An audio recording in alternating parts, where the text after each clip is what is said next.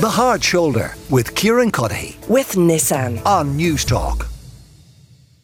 You're welcome back to the show. Kieran Cuddihy with you until 7 o'clock. Ger Gilroy from Off the Ball is with me. The guys are in action this weekend, Ger. Another warm-up game before the big World Cup victory coming up later in the year. Or I can't wait until we win the World Cup and the cup gets brought to Kilkenny and you'll have your kids right there and you'll be sitting the minute if you can. You'll be putting the lid on their heads. And why not? Do you know what? There'll be plenty of boards. Plenty of room aboard the bandwagon at that stage. You assume that I will only be clambering aboard the bandwagon post World Cup victory. I'll be before the group stage even begins. I'll be running in advance. I'll be singing Ireland's Call with gusto. Do we have to win the Grand Slam first? Is that a tipping point for you? Yeah, if we win the Grand Slam, then I'll get on the bandwagon. Then, if we don't win the Grand Slam, I'll wait until late July. They've played I've thought about this. A really smart long game with Ireland's Call in that it's on the curriculum for preschoolers. Did your preschoolers learn Ireland's Call? Did they sing it? Oh, right. No. Well, they didn't. Are you sure? Yeah. I bet you now if you were to burst into a few Do bars, you think that they'll sing along? I think they'll know it. Yeah. Really? Yeah. And is it kind of like a hypnosis thing? You know what I mean? They don't even realise they're singing it. It's like, hello, mother. Done with gusto.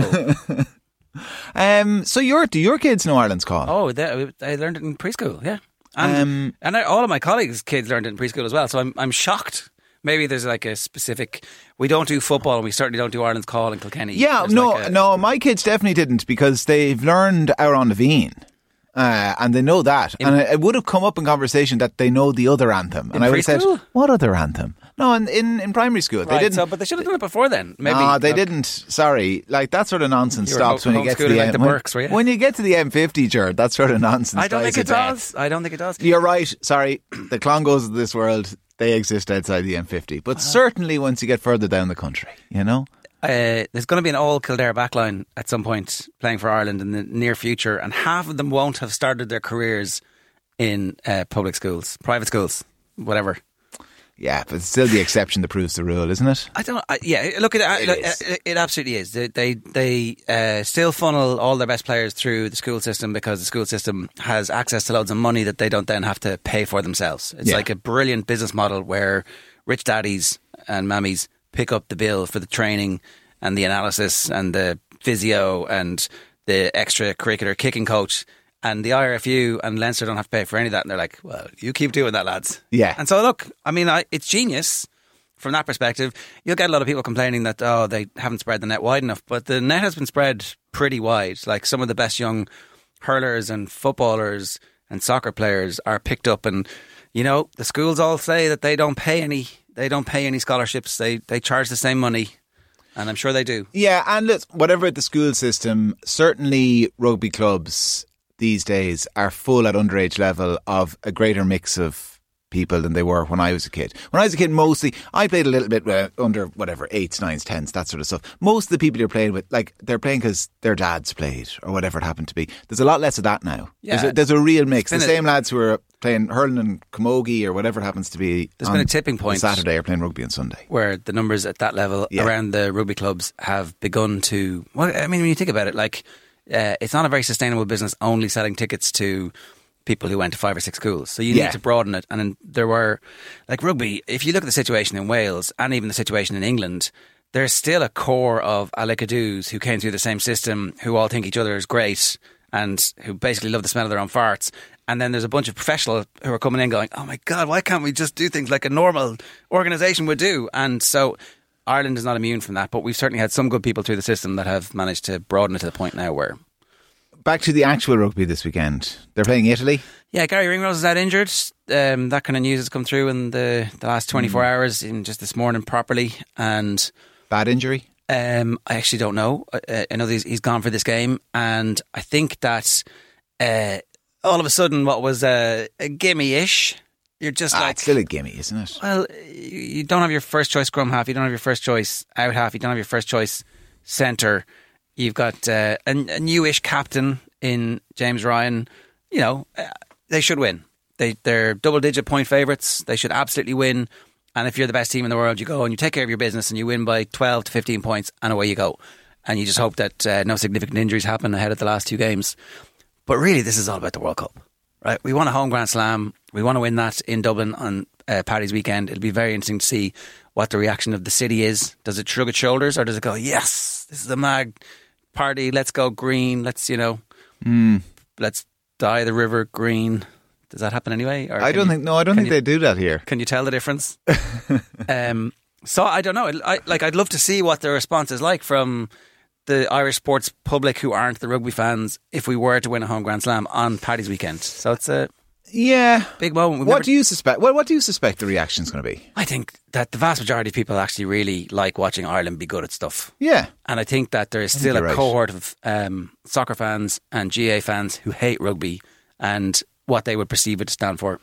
You're never going to reach them. And I know I kind of play up into it, but I do love watching them do well, and I watch them even when they're not doing well, would you believe? And but you're never going to reach them. It's like the old political calculation you make. You're never going to convince some voters to vote for you. So don't waste your time. There's voters who will always vote for you, no matter what you do. And it's the voters in between you've got to convince at election time. And it's the same in this. It's those are the fans that you need to get on board. The kind of the fans who, in between Grand Slams and World Cup, and when there's autumn internationals, they crack jokes about them being friendlies. Yeah. But, you want to get them on side. The original. They kind of are friendlies. Yeah. Look, Anyway, listen, we will move on. They are playing Italy this weekend in the middle fixture, as it were, in the Six Nations. Let's talk about football. Carabao Cup final. Yeah, it's the Carabao Cup final, a novel pairing, Manchester United versus Newcastle United. Tickets on the black market going for over £1,000. Right. Newcastle haven't been in a final, I think, since 1999, and this is the arrival of the team with the money. The Saudi team. So they're never going away now, right? The Saudi money, as we know, is literally limitless. They can pour as much money as they want into it, and they'll take whatever legal ramifications there are for that, and that will be forever and ever. That's immutable because the money keeps coming out of the ground faster than they can actually spend it. On the other side, Manchester United, the club is up for sale at the moment, so the fans are hopeful that maybe they won't end up in Qatari hands, but they might. And yet the team is also good. So you've got this kind of flowering of optimism around Manchester United. And again, they have been in some finals over the last decade and a half, and it was never quite with the same sense of progress that we have at the moment. Yeah. So Mourinho won stuff. Louis van Gaal won an FA Cup final. He got sacked immediately afterwards. It always felt like... Do you know what? It was always like this allowed a manager to save face. It allowed Mourinho or Van Gaal or whoever it happened to be to say, oh, listen, I've won a tournament. But that was kind of it. Whereas this is first season, comes in, revolutionises, bad players are suddenly good. Good players are suddenly absolutely great. Ronaldo's gone. He's the boss, right?